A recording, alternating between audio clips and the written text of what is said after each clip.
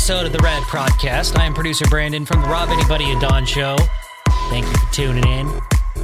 Happy fall. It's officially fall now.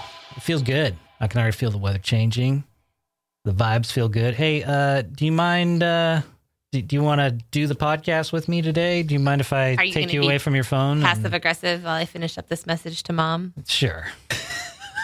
Is this a trap? No, I actually just lost my flow from how I was starting to talk about fall, and I was like checking in with you because you knew we started recording. When you heard the music playing, I thought we might, put the phone down. So here's the thing. Nobody would have known. That's true. Because I can multitask. But I was actually addressing a question to you about fall, and I thought, maybe I'll bring her in and you didn't actually address me with the question. You just attacked me for finishing a text message. I should go back. So I don't know what you were asking, and I was listening and waiting. Does it feel like fall to you? It's getting there. Yeah. I've seen a lot more leaves on the ground. It's getting darker earlier. Yeah. I think that's my favorite part, is that it gets darker earlier. We were talking about this the other day. Yeah.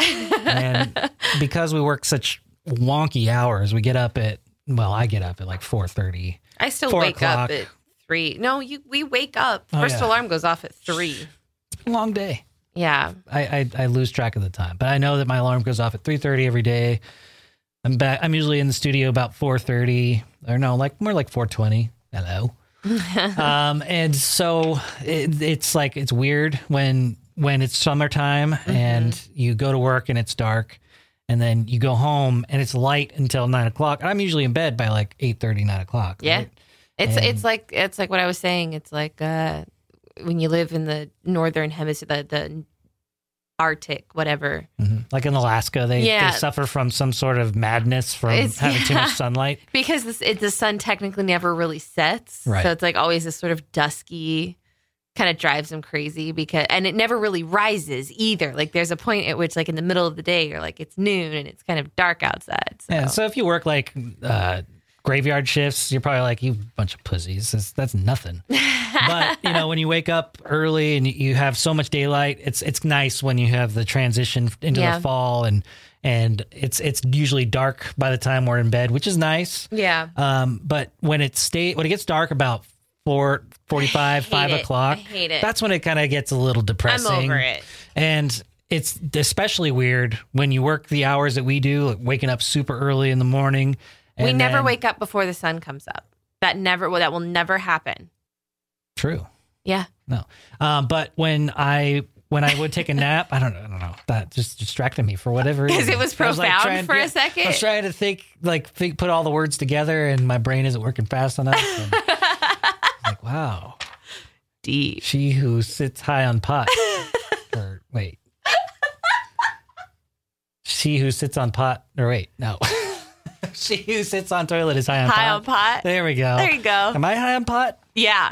No, I don't think so. So it's really weird when it's still dark out, like when it starts getting darker earlier. Yeah. Like 5 o'clock. Yeah. I hate that. It's the worst. I think the latest I want it to get dark is like 6 o'clock. Like, I think that's the earliest in the evening that I am acceptable for it to be getting dark. Like dark at 7, fine. Because when it starts getting dark about 4:45, 5 o'clock, and you work the wonky hours that I do, sometimes I take a nap in the afternoon. Yeah, so sometimes it's just perpetual night. And I've woken up at like 4 p.m. or 5 p.m. after taking a nap in the afternoon, and I'm freaking out. There was one time where I actually did freak out. I woke up, I saw the clock, and it was well past the time that I was actually supposed to be in the radio station to get the show going. And I, to the point where I got in the shower, like I was getting ready to go. And as soon as I got out of the shower, I realized that it was nighttime, and I went back to bed. That sucked. That was that, and I think I learned my lesson not to take NyQuil in the afternoon too. That's. But who doesn't love a NyQuil nap? I do love a NyQuil nap, but the hangover from it now. Oh yeah. It's awful. You just get so groggy. At least in my case, I always feel like I get hungover from groggy. Everything. Yeah. Everything. Like protein shakes and water. Too much coffee. It's exhausting. Yeah. No, it's too much. We're getting old. Yep. Is this what old people complain about? How everything that we consume exhausts us? Yes. And yes, we're old. Saturday night after the party. The Circles Beta launch party. We decided to sit down. At Hanford Ranch Winery. Mm-hmm. Yeah. It was fun. Beautiful. So much fun. So much fun. It was exhausting. It was. And you couldn't just go lay down because that last drink was just too soon.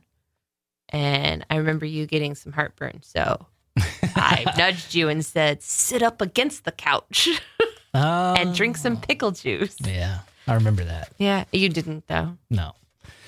I fell asleep and you left me on the couch to rot. And I shook back. You and you didn't wake up. I know. I tried and I covered you with a blanket and your feet were up and you were perfectly fine and safe. I was comfy. I got there was lonely. No reason. It was at that point where, like, had I really woken you up, I would have been useless anyway. And you probably would have gotten sick. Oh, yeah. And there was when you stopped eating because you weren't feeling so hot anymore. Yeah, I turned green. Yeah, well, he remembered to take all of his supplements on an empty stomach full of alcohol. Just some wine and beer. And there was a whiskey on the way home, which is when I should have stopped. Yeah, but that's kind of what set you over. I would have been totally fine had I not had that last whiskey in the ride back because we had a limo. It was a celebratory thing. Yeah, and we were all just. I mean, I didn't, but I hardly drink anymore. Yeah. So when we do stuff like this, it's it's nice to imbibe and have a good time. And people just kind of kept feeding me beer. Yeah, they just sort of kept showing up. Which I did pace myself, and you know what else might have set it over the top was cigars. Always tend to have an effect on me. You don't inhale it's a lot. But it's a lot to take, and I'm novice or beginner at best when it comes to cigars. Yeah, I was thinking that might have upset, maybe kind of upset your stomach a little bit too. Yeah. But yeah, I know I saw him turn a little bit green while we were trying to eat our food and our Jack in the Box, our late night Jack in the Box. Oh, I got a chicken pita and 2 of those tacos, and I just had one of the tacos, right? I don't even think you got through one of the tacos. Yeah, it just did not sit well with me. No, that's all you did. You ate one of the tacos. You looked at the pita, and you were like, fuck that. I'm going to do this. So we put it in the microwave, and you were like, if I get back to it, I get back to it. I think it's still in the microwave. I threw it out. Okay, thank God, because I was cleaning the kitchen the next morning, remember? That's funny. So yeah, no, that was a good time. No, you got a little on at the end of the night. Yeah, it was at the end of the night that things really. There wasn't a lot of food, and we didn't. We were in a limo. Yeah, I know. So. But we're not at our. It's not at our disposal to just get in our own car and drive away and go grab. We still had to drive back to the meeting point studio and all disperse from our cars from there. So we had an hour drive ish. Yeah. So it was a good time. So as I mentioned, it's fall, finally. Love it. I love this time of year because there's also really great shows that are premiering. So we've got the Breaking Bad movie, which is going to be coming out. El Camino. Jesse Pinkman's story continues from after he's freed by Walter White from captivity or from slavery, basically, to cooking meth. And I think we'll find out what happened to Walter White. Spoiler alert, we're supposed to think that he's dead, but who knows? He might still be alive, and I hope he is, because I think that would add a lot of good juiciness to the movie. But with the new El Camino movie coming out in October on Netflix, you and I, Mrs. Brandon, have been going back and rewatching Breaking Bad together. Yeah, we never watched it together. No, we started with seasons 5 and 6, right? Yeah, I had caught some episodes here and there, but I was never really committed to the show. Right. I have my own reasons. I just never got into it. I never not appreciated it. I knew it was a heavy show, and I think it was just not. I think when it came out, I was such in a spot. I don't know. It wasn't like I was in a negative spot. I was in a dark spot. I was just in a place where this show is perfect. It just resonated with me. I loved it from episode 1. I remember when I started watching it, when it first came out, it was the same year that I had moved out of my parents' house and I moved down to downtown Sacramento in this shitty studio apartment And I just remember being in that studio apartment, watching the first episode, being like, this is amazing. Yeah. And knowing that it was going to be something good. And I just have been following it ever since. And I've watched every episode since it's been out. And I think this is going to be my 4th or 5th time watching the full season. Wow, that's a lot. Because there were breaks between the last 2 seasons. Like the last season, I remember it was like a part 2. Yeah. So season 6 is like 2 different seasons, right? But they're like both 4 or 5 episodes. I don't remember exactly. Yeah, I remember. But between that time, I was like trying to fill the gap, and so I went back and rewatched the first season. So that was like the first time I went through it again, and then just over the years, I've watched it multiple times, and we're loving it. It gets better every time. I mean, I know everything that's happening, but every single time you get so involved in the characters and the feelings behind the characters and what they're going through, and the deception that goes on is like, it's intoxicating. It's just keeps you wanting more, right? Yeah. So I can't wait for El Camino to come out. But there's another show that we got sucked into on Amazon Prime Video. It's called Undone, and it looks like an animated TV show or like a cartoon, but they use a technology called rotoscoping. You know what this is? It's the one where they basically are acting, but they map over you, so you look like a cartoon. Right. So they film it, right? And it's just regular cameras and everything, and they do green screen. But then they go over the actor, and they literally hand draw every frame. Oh, like what I used to do for fun. Did you do this? You remember I used to take the pictures and I would hand draw them out.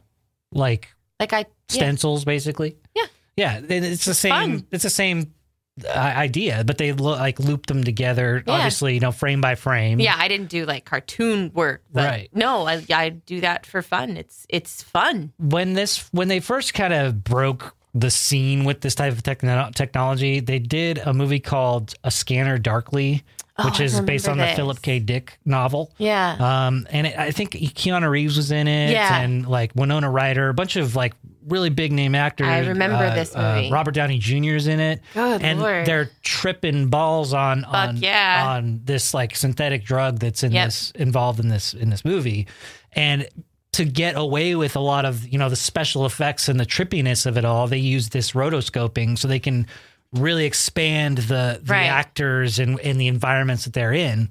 And one of the reasons why they do that with this new show called Undone you have to. on Amazon Prime Video is they're allowed to travel through space and time, different dimensions, death and life. You see, there's a scene where you see her split from herself in a way. Like, there's reason. Like, when we started watching it, I was like, why didn't we just watch this as a regular? Why didn't they just do regular actors? They obviously already did. Especially in the first episode, because it's so straightforward and you're just really learning the characters. And I think they did that intentionally. Sort of like to ease you into it. Because visually, it can be a little distracting at times. When you're watching real actors that are drawn over to look like cartoons, it can be a little distracting at first. And even I remember we said something during that episode. We're like, is this good? Are we enjoying this? Yeah, that's about right. It was kind of like, I'm enjoying the writing. I'm enjoying the character building. The writing is genius. And it's got, what's his name?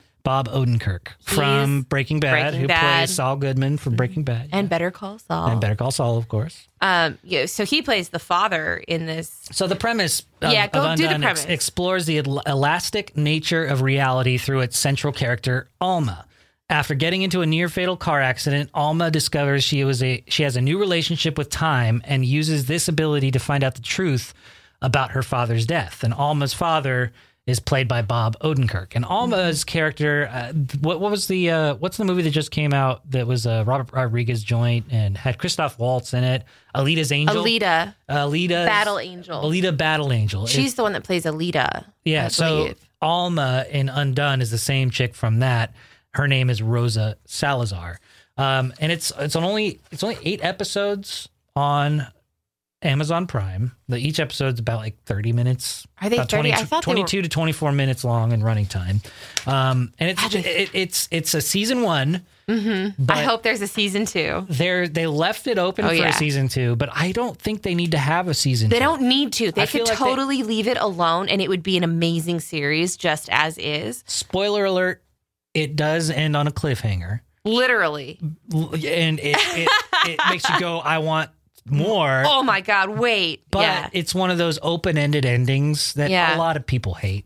A lot of people hate when they leave it just hanging and leaving it up to your interpretation to what happens next. Yeah. But I love those. I love this episode. I love this series. They make you, go in all different directions of what the possibilities could be. Yeah. And so when and if a season 2 comes along, then, I could compare my theories to what I was guessing. And I'm normally right. I'm usually right. Okay. Yeah. Wow. So it's an outstanding show. It's I would consider it like kind of like a comedy drama, right? A dramedy. Dramedy. Okay. It's sort of an existential dramedy. Which is like the same thing as a comedy drama. It's just less syllables. Yeah. Okay. Like rom-com. There's a dramedy. Got it. I don't know. I think it's amazing. I think it's very well written. I think it's really thought out. I think that it would check out with a lot of our psychic friends. The themes around the science of it all, though, I think that really drew me in because they put into such easy, comprehensive dialogue the explanation of space and time and the possibilities of other dimensions. But they use the visuals to sort of show you. Which the rotoscoping played a big part in. So they can create these animated environments where they could shift from time zones and time places, future, past, present, and it bounces all over the place. You have to take into consideration that what's happening to her is her reality is being changed completely. So when you're viewing this, you're viewing it in a non-reality kind of way. So it's easy for you to sort of suspend belief for a minute and accept it by watching the cartoon. Because if you were to see this as a physical thing, it wouldn't translate the same way. And we don't know how she sees her own world. For all we know, she does see it this way, sort of as a cartoon. And with the relationship with her father, who's played by Bob Odenkirk, you have to have that animation so that you can make that type of relationship that they have because he's dead. This is his spirit that is in the afterlife. Yeah. To be able to have that communication because he's basically her mentor, teaching her how to use the skills that she was born to have because it's a lineage thing. It goes back to like she's got Native American roots that she's like attached to the master spirit or whatever. Yeah, and that plays a really heavy theme throughout it as well. You see a lot of heritage, like her heritage, and it's very important to her, and it's important to her family, and so that plays a big role in it, and it's how she sort of finds a way to control it and work with it and accept it for what it is. When she meets someone who is, Native American or, indigenous, and they sort of see it in her, and they call her something. I can't remember what it was. Basically, she's a shaman. Yeah. But she doesn't know it until now. Right. Until she's developed her skills. Right. And she's been able to go back and put things together and it's really fantastic. Compelling and there's a fun. Lot. It's fun to watch visually and it's deep. It's got some deep themes to it, but it's also really funny. Yeah, all of the relationships and dialogue is really lighthearted and hysterical at times. I gotta say, we have had some pretty good laughs. I have to say, Amazon Prime has stepped up with some of the really cool sort of spiritual kind of movies out there. Like that one called Forever with Maya Rudolph and what's his name? Gosh, he's from Portlandia. Oh my gosh, Fred Armisen. Yeah. So that whole series, it's hysterical. It's hysterical.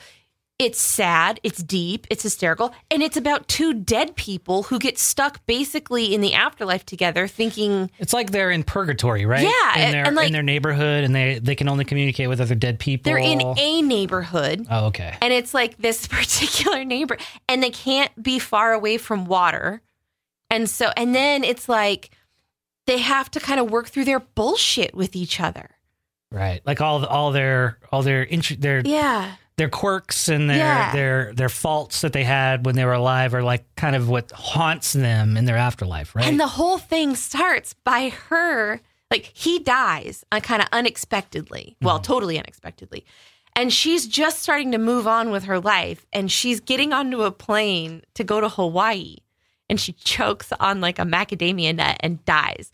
And then she finds herself with him. And she's like, God damn it.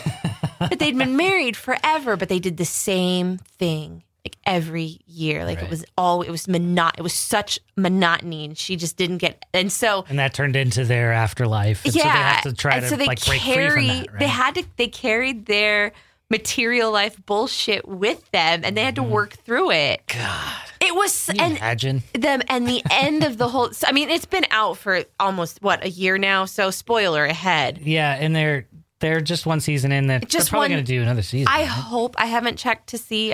That's one thing that Amazon is bad about. They'll like do one season of something, and then they'll just like not announce when they're going to do another one, or never do it again. Yeah. But they leave this one in such a way. They've been really good about leaving them sort of open ended, like you say. Like it could be a closed book. You can just deduce that, they work through their bullshit, because what happens is they decide to walk from the coast all the way to Hawaii on the ocean floor. Oh, that's right. And it ends with them walking up the shores to Hawaii. And the whole time, like the last few scenes are just them walking underwater. And looking at the ocean, and like they're super happy and in ecstasy, and because water is like the source that keeps them like here on Earth for whatever reason. They walk through the water, and they basically start you can just assume they just start traveling the world. That's cool. Dead. So yeah, I think there's such a fun aspect. Like, what would you do if, like, one of the things they would do to get off, like to feel something or like have a rush, is they'd go stand in the middle of streets while semis drove through them. That's right. Yeah, and they just drive right through them because they're ghosts, they're spirits. And they would just poof, and then they would be back, and everybody would be like, "Wow!" Yeah, it's hilarious. Okay, so one more time? What's it called? Forever on Amazon Prime. Yeah, I don't think you watched it as closely as I did. I did. Okay. I think I came into it late. Yeah. Just a few episodes, but I pick up quick. It's one of those shows that you could just pick up, and it's got a lot of really funny. It's got some really cute things in it. Like the youngest character is like, I think he's like 60 something, because he was a kid that died. So he still matured in the neighborhood, and he like knew everybody. He was the old man of the neighborhood, but he was like a 15-year-old kid. Oh, that's right. So he had that attitude, like the old man attitude. His spirit was old, but his whatever his physical appearance body, to everybody else, and how they remembered him. And living people couldn't see them. No, right? But they could mess with living people. Yeah, like I think that like it took a lot of energy to sort of like flick lights on and off. They'd have to like recharge. And that's what the water was like, their recharge. And like, and then the kid, who's technically the old guy, figures out that he's dead with like one of the old ladies was one of his friends, or like knew him, and she remembered his death and that kind of. So like they reunited in some way in the after. Like there's all these little like side pieces to it. They were just so fun. Yeah, good stuff. No, I love that show, and I think now that we've talked through the ending again, it's one of those shows you could just leave it the way it is. Yeah. But Undone is the other one we were discussing, and that's another one we have to check out. Lots of good stuff. Lots of good stuff coming out. It's already here. Joker, the new movie, is going to be really good. That's October 4th. Oh, Disenchantment. Disenchantment. Disenchantment premiered season 2. We almost busted out the Key and Peele movie guys. But what about that Will Smith though? What is that? Liam Neeson's. What about that Liam Neeson's? So funny. Yeah, it's the worst Key and Peele impression ever. Speaking of movies, this story that you found is just it looks like something that you could see in a Hollywood movie. Well, and I'm sure The Orphan. Yeah, I'm sure. Well, Yeah, The Orphan, the movie. Yeah. But this particular story itself could easily become an original on Amazon Prime or Netflix. Yeah. If it hasn't started already. Well, I mean, it's similar to The Orphan, the movie The Orphan. So the reason why this came across our lucky news feed, was because the parents that are involved in this story, or the foster parents involved in this story, were just released on bail because they were arrested for abandoning their daughter, who claimed to be a 6-year-old when she was adopted, but was then later found to be a 22-year-old sociopath masquerading as a child. What the fuck? I know. So Christine Barnett, who's 45, and her ex-husband Michael Barnett, 43, have been charged with abandoning their daughter when she was 9 in Lafayette, Indiana, and fleeing to Canada. Now, that age 9 is because that's what's on the court documents. But we were about to find out, they actually took some tests to find out exactly what age this child was, and it is totally deceiving. In an exclusive interview, Christine denies the claims and says she and Michael were victims of a fraud, claiming the girl they adopted was an adult con artist who tried to kill her. And Christine and Michael agreed to the emergency adoption of the Ukrainian-born Natalia Grace in May of 2010 from Florida, and were told she was 6. This is out of Florida.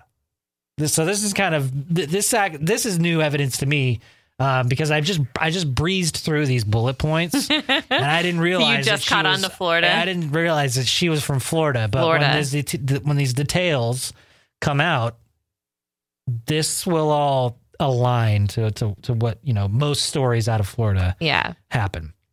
Within a year, Christine claims Natalia tried pushing her onto an electric fence, poured bleach into her coffee, and threatened to stab the Barnetts in their sleep. Natalia was treated by a mental health specialist who determined she was an adult and pressed for the courts to have her birth certificate changed. Then in 2012, the courts of Indianapolis decided Natalia was born in 1989 based upon medical evidence. They actually did bone density tests. Yeah. And the Burnetts moved to Canada and left Natalia in an apartment in Lafayette. Now, she just didn't leave. They didn't leave her in just an apartment. Yeah, that's taken really out of context the way that's written. Yeah, so just disregard what I said. Disregard that part. But that plays important in the whole abandonment thing. Right, because she claims that she was abandoned and she was a child. Right. When she really was not. Right. Very deceiving. It has all of the elements of a horror movie. An unsuspecting Christian couple adopts an adorable little girl only to discover she is an adult sociopath masquerading as a child. Christine Barnett and her ex-husband are alleged to have dumped Ukrainian-born Natalia Grace at an apartment in Lafayette, Indiana in 2013 before moving to Canada 1 month later and breaking off contact. Police say the girl was left to fend for herself for 3 years despite having a rare form of dwarfism that means she is 3 feet tall and has problems walking. But in an exclusive interview at an undisclosed location, Christine insists there's a major flaw in their case. Natalia was not a 9-year-old, as charging documents claim. She was actually 22. Dun, dun, dun. Barnett claims the true victims are her and her family, who were terrorized for years by the mysterious imposter, who threatened to stab them in their sleep, pushed her towards an electric fence, and poured bleach in her coffee. Does that make coffee taste a little bitter? I have never tried to drink bleach, so I do not know. Does it just burn right away? I mean, I can only imagine. I imagine it would take your breath away. It'd probably kill you. It would probably start to burn your throat chemically. Yeah, it could kill you. She would make statements and draw pictures saying she wanted to kill family members, roll them up in a blanket, and put them in the backyard. That's weird. She was standing over people in the middle of the night. You couldn't go to sleep. We had to hide all the sharp objects. I saw her putting chemicals, bleach, Windex, something like that in my coffee, and I asked her, "What are you doing?" She said, "I'm trying to poison you." I feel like that voice is a little too deep. I don't think that's how she said it. No. How do you think she says? I don't know. "I'm trying to poison you." No, that's not how she would say it. I don't know.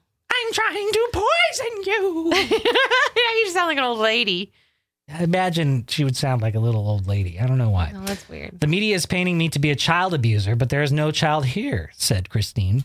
Natalia was a woman. She had periods. She had adult teeth. She never grew a single inch, which would happen even with a child with dwarfism. The doctors all confirmed she was suffering a severe psychological illness only diagnosed in adults. She was jumping out of moving cars. She was smearing blood on mirrors. She was doing things you could never imagine a little child doing. Pause in the story. Why are you still being this kid's parent? Who do you call? Who do you tell? Well, I mean, they've talked to doctors. Adoption agency? Yeah, like what do they do? They talk to doctors, they talk to psychologists. So this is what they do. Keep reading. Before criminal charges were leveled at them on September 11th, Barnett and ex-husband Michael were hailed as exemplary parents who raised a child genius named Jake Barnett. Jake was diagnosed with autism at age 2, and nonetheless, he had his actual first academic paper published at 12, and by 15, he was studying at a prestigious physics institute. So the kid with autism is just a prodigy. Absolutely.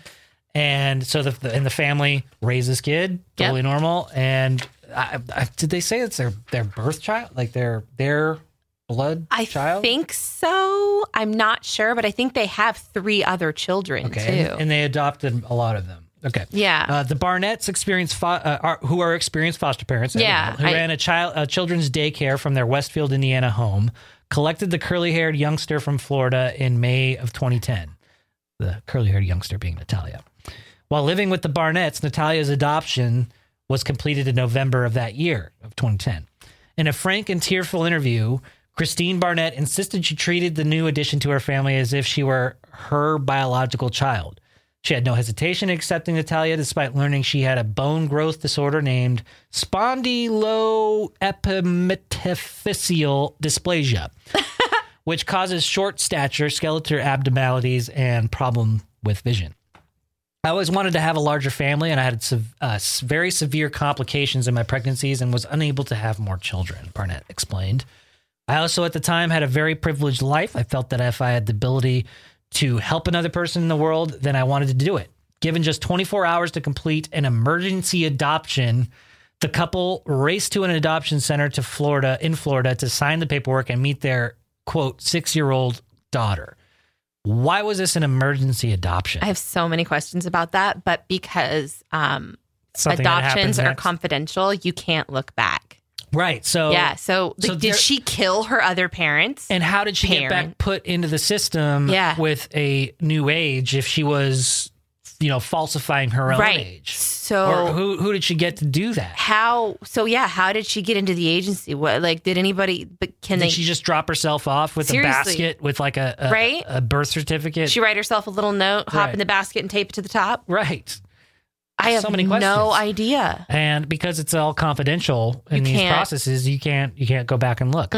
They gleaned precious few details of her background. Natalia had been in the U.S. for 2 years, had a Ukrainian birth certificate reading September 4th of 2003, and needed a home immediately because her previous adoptive parents suddenly gave her up for undisclosed reasons. So they clearly survived. So they must have just given her back. That has to have been it. Yeah. Right? That has to be how they did it. But how did she get into the system in the first place? Right. And how did they change the date? Unless she came over from the Ukraine and was just kind of dumped there. Keep reading. Ooh. Out of compassion for the situation, I didn't want to press them for information on what had gone wrong, the mom went on. Natalia was extremely nervous. You could see she was going to need a lot of support and care. We did notice immediately in the parking lot that she couldn't walk. There was nothing in the paperwork stating that. Over the next few days, the couple showered Natalia with attention, taking her to Disney World, enjoying ice creams, treats, and playful pillow fights with her 3 brothers to slowly bring her out of her shell. When they took Natalia to a beach for the first time, she did something that would leave the couple speechless. The boys rushed into the water, and Natalia wanted to be carried into the ocean. Michael and myself were physically exhausted, so we asked her to wait just a few minutes, she said. With that, she just got up and ran into the ocean.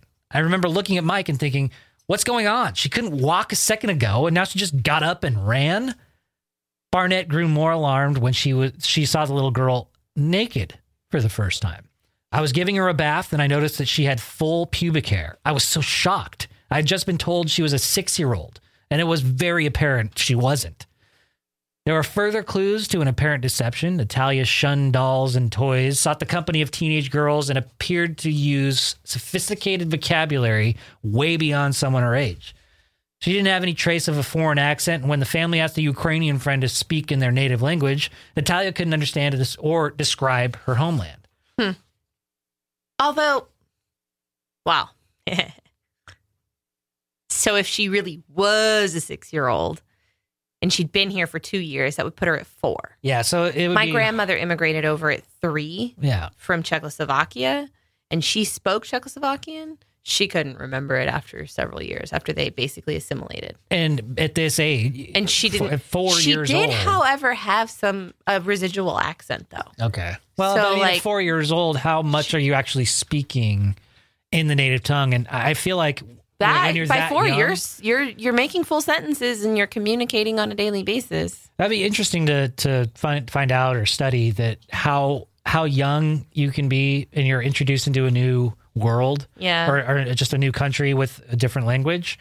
How quickly you can forget. How quickly that switches over. Because I mean, at 4, sure, you might be saying some things with an accent, but at some point, I mean, a year of speaking like with amongst Americans, and if nobody's in an English speaking accent, it to her at all, then, right? You know, it only takes a few weeks to forget things, right? Yeah, and at that age, it just seems like it would happen pretty fast. Yeah. At the time, I ran a little school, and I remember she said to me, "These children are exhausting. I don't know how you do it." Barnett went on, like this is coming from a little kid. Yeah, like, this is exhausting. How do you do it? I was like, you're supposed to be a child yourself. It was like something another mom would say as she dropped her kids off. It's very hard to decipher how old she is because she's such a unique look. But at the time, I started to believe she was probably a teenager. But I didn't have any regrets. This is what I wanted to do. I felt overwhelming love for her, even after all the Windex and the bleach and the... I don't know what order that happened in. So. Yeah, I feel like that happened a little bit later. I feel like at this point, she's just, noticing the different behaviors and the pubic hair and all that stuff. Barnett says she soon began finding bloody clothing in the trash, suggesting Natalia was having her period and trying to conceal the evidence. She sought out the help of her family physician, who ordered bone density tests to establish Natalia's age. When the results suggested the little girl was indeed at least 14 or older, Barnett says she switched the princess outfits and pink dresses for more appropriate clothes. I mean, that's smart. That's fair. You don't want to stunt the kid's growth. She's still trying to determine if the kid has mental disabilities. Well, clearly, because she doesn't admit that she's older than she really is. Right. That whole thing that she's neglecting the truth is obviously where the mental health blinding. Stuff. But as questions swirled around her age and true identity, Natalia's behavior began to deteriorate. Barnett recalls watching aghast on a baby monitor as Natalia attacked a baby boy when she was out of the room. Jesus. When they attended therapy together, Natalia scoffed at the childish bonding exercises. By 2011, just after a year of adopting, Barnett says that Natalia was smearing bodily fluids on walls, making death threats, and hearing voices as her mental health broke down. Natalia would spend the next year or so being treated for various psychiatric disorders, spending days to weeks at a time at the St. Vincent Indianapolis Stress Center. When Barnett claims she tried to drag her onto an electric fence during a 2012 birthday outing, Natalia was placed long-term at a state-run psychiatric unit because she allegedly posed a risk to others. Really? What? No way. Finally. It was during that time that Barnett insisted that Natalia confessed to being far older than she appeared. Barnett presented the Daily Mail TV, who conducted this interview, with a trove of paperwork that appears to confirm her versions of events and that healthcare professionals shared her grave concerns. One clinical therapist in January 2012 said Natalia claimed that to them that she was a teen.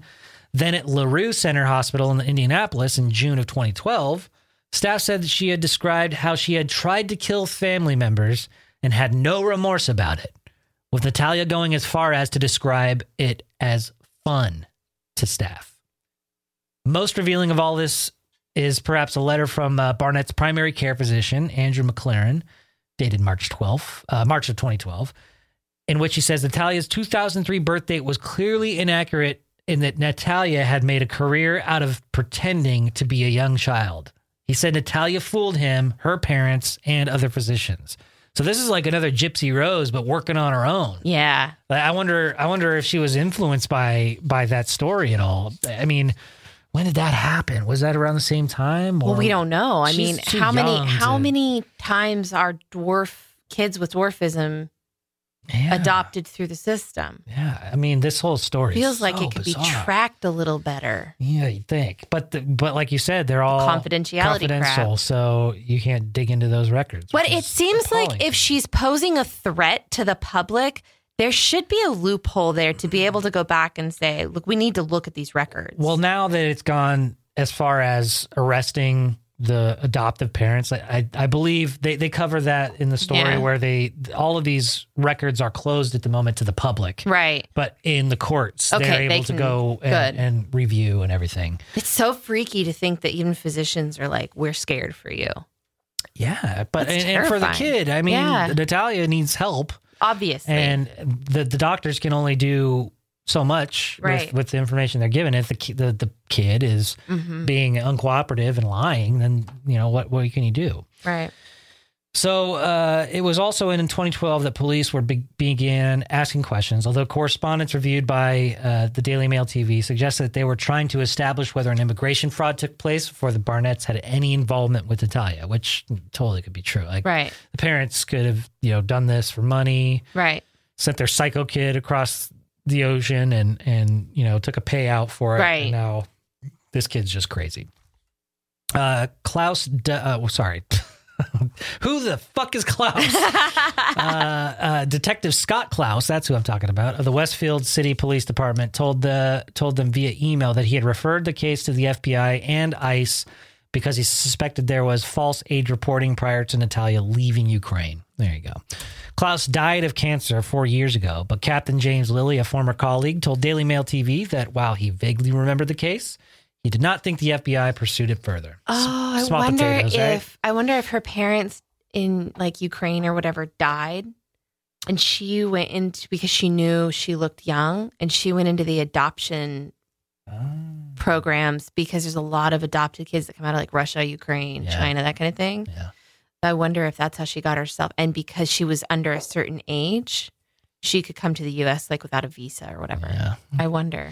And makes you wonder about adoption services.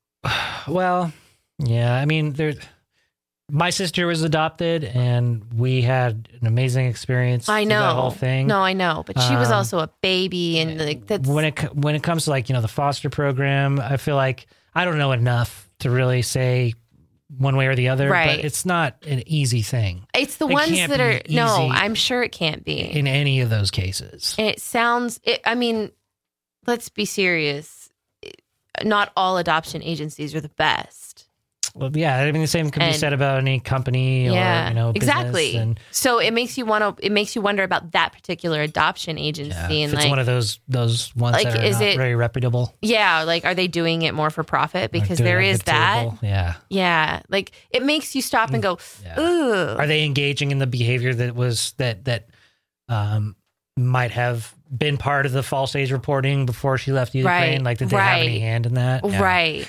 Yeah, hopefully they can figure all that out in this investigation. Right. In June of 2012, the Barnetts successfully applied to Marion County Superior Court in Indianapolis to have Natalia's age corrected so she could receive the appropriate psychiatric treatment for an adult. That's progress, right? I mean, you can have better care for somebody in that position. Right. Especially with this mental stuff going on.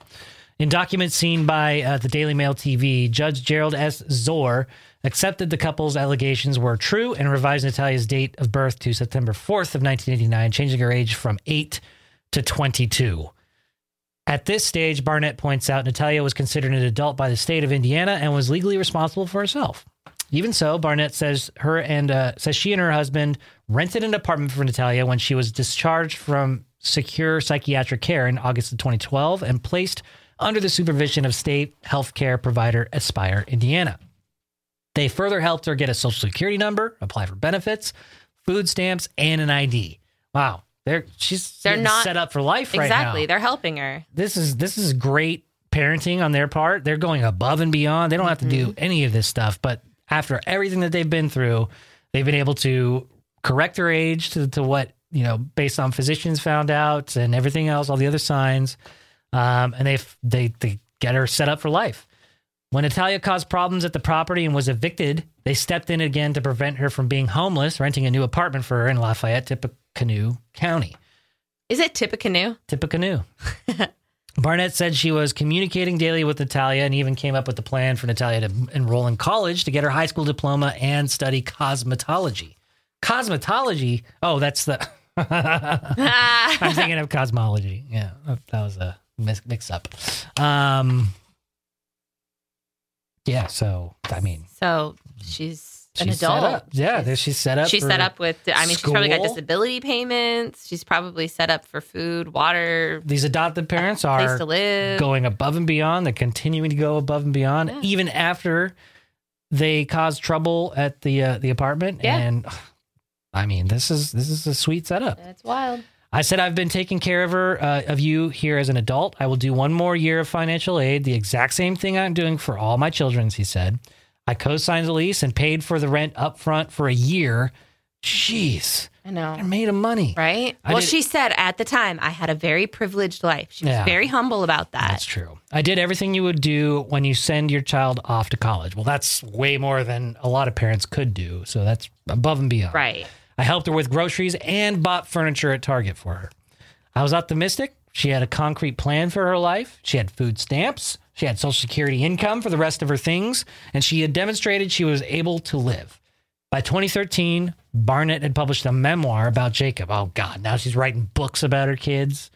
Look at me and my kids. I'm sorry. It's inappropriate. Jacob is now age 21 at the time and entitled the book, The Spark, A Mother's Story of Nurturing Genius and Autism. The same year, they moved to Canada so Jacob could attend the Perimeter Institute for Theoretical Physics in Waterloo, Ontario, leaving Natalia behind at her rented apartment. By then, however, Barnett says Natalia had vanished and stopped returning her calls. Barnett told the Daily Mail TV she feared Natalia had stopped taking her medication and was probably posing as a child again for another unsuspecting family. I'd found a little pink dress in her closet and a little pink bicycle parked beside her house, she said. I would have forced her back into treatment, but I couldn't do that any longer because she was an adult. She discontinued communication with me. What I did get was a letter in the mail stating that she had changed Michael from the beneficiary of her Social Security income to someone else. So she's repeating this cycle of being a young kid. This must be how she does it. She finds a way to get out on her own. But how much experience has she had doing this? Unless a lot, right? Clearly, a lot. This is insane. But how long can you keep the gig up? Not much longer. She's gonna look like Well, now that they've gone public with her image, right? So fast forward to 2013. The last time they spoke on the phone, Natalia told Christine that she was cooking spaghetti for her new family. I did not abandon anyone. I went to Canada to further my son's education. These accusations are absolutely devastating. The Tippecanoe County Sheriff's Department, meanwhile, presents a very different version of events. A September 11th affidavit of probable cause obtained by Daily Mail TV states that an expert at the Peyton Manning Children's Hospital named Dr. Riggs carried out bone density tests on Natalia in June of 2010. It concluded that she was aged approximately 8 years old. A further skeletal test carried out 2 years later at the same facility concluded she was around 11 years old. So if 2 years, how do you go 3? Yeah, so this test doesn't sound like it's very reliable. Or this doctor isn't being very reliable, which I think is what they gather in the court case that comes up. The affidavit reveals that it was Natalia herself who told police in 2014 that she had been left alone when her adoptive parents moved to Canada, and with cops concluding she was a reliable and credible witness. It does not explain, however, why detectives waited 5 years to put the allegations to Michael Barnett, who divorced Christine in 2014, were married and was settled back in Indiana. The document said that when an officer spoke with Michael on September 5th, he admitted he knew all along that Natalia was a minor child when she was allegedly abandoned. Furthermore, the affidavit adds Michael Barnett Admitted Christine Barnett told Natalia to tell others Natalia looks young but was actually 22. However, his Indianapolis-based attorney, Terrence Kennard, denied that his client made any such admission of guilt. So there's clearly some animosity going on between the parents, Christine and Michael, and something's just really wonky with that relationship. So the rest of the story goes on to how they obtained the couple, and they've questioned them about everything. And this is 5 years after the fact. Yeah. After it's all been done and over with. And so they've done everything they are supposed to do by the law, by the book. And so that they ultimately get arrested recently. Well, I believe they turned themselves in because they had warrants out for their arrest. And they're responsible people, and they have a trail on this whole story. Right. So Natalia is, let's see, records are not publicly available, but they've established that a judge ordered a fresh hearing to establish Natalia's age with Michael Barnett and a number of experts giving evidence. Natalia was living on her own, and a couple wanted to become her guardians, thinking she was still a child. The couple tried to overturn the 2012 result, explained Michael's attorney. And so I believe this Natalia is just still out in the open. Yeah, but the new adoptive family that was interested, they dropped their adoption. That's right. Yeah. Yeah. So out of nowhere, this new family that they tried, she tried hooking up with, and they changed the beneficiary over to, dropped them. Yeah. Yep. So crazy story. I'm glad that we found it, because this does sound like something that we'll see on a Netflix series or a Hulu series. I don't think there's going to be any kind of trial or anything, but yeah, I think it's going to be. And just a terrifying little child. Fortunately, nobody got hurt. Nobody died. Thank God. Nobody got seriously hurt. I mean, the mom getting dragged into the electric fence is almost tried. Yeah. So I actually have one more letter, but I'm gonna save it for next time, because I covered this a couple of episodes ago. Somebody named Anthony wants advice on how to start a podcast, and I'm gonna get into that next time. Okay. So I'm gonna save it for next time. You do that.